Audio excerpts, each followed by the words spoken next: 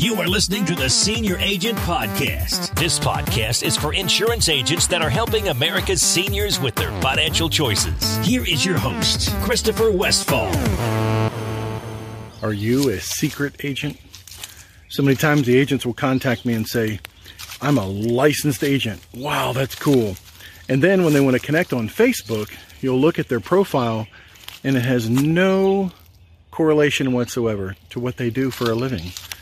So I only connect with people that I have some kind of professional or personal affiliation with. People who work for, I don't know. Yeah, I'm not going to connect with them. Why? Because we have absolutely nothing in common. And they're probably going to try to pitch me on something on LinkedIn or Facebook or something else.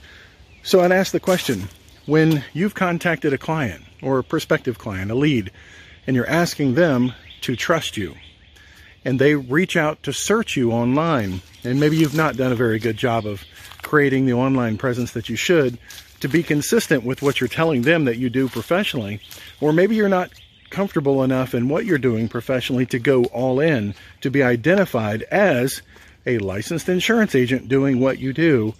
But what are people going to find about you? What are they going to find on the LinkedIn profile and on the Facebook profile?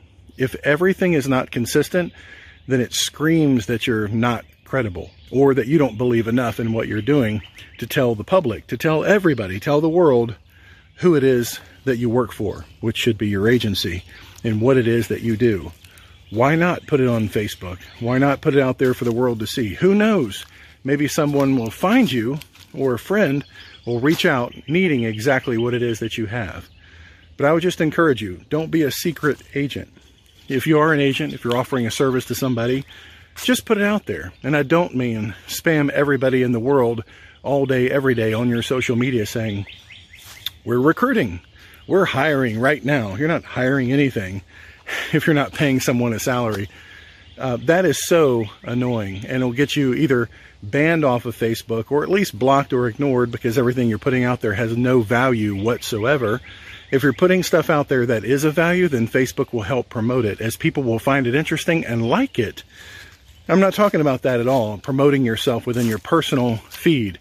I'm just saying have a professional profile that says what you do and let people find you or validate what it is you're trying to say to the public when they're researching what is it that this person actually does. Who do they work for? Are they credible? Have they been doing it for a while? If all of that lines up, and there's a really good post on Medicare Agent Training called How to Be Found Online. All those things should be in place. But anyway, check your profile page. See what other people are seeing when they look for you. Little tip. Have a good day. Thanks for listening to the Senior Agent Podcast. For more information and other episodes, visit senioragentpodcast.com.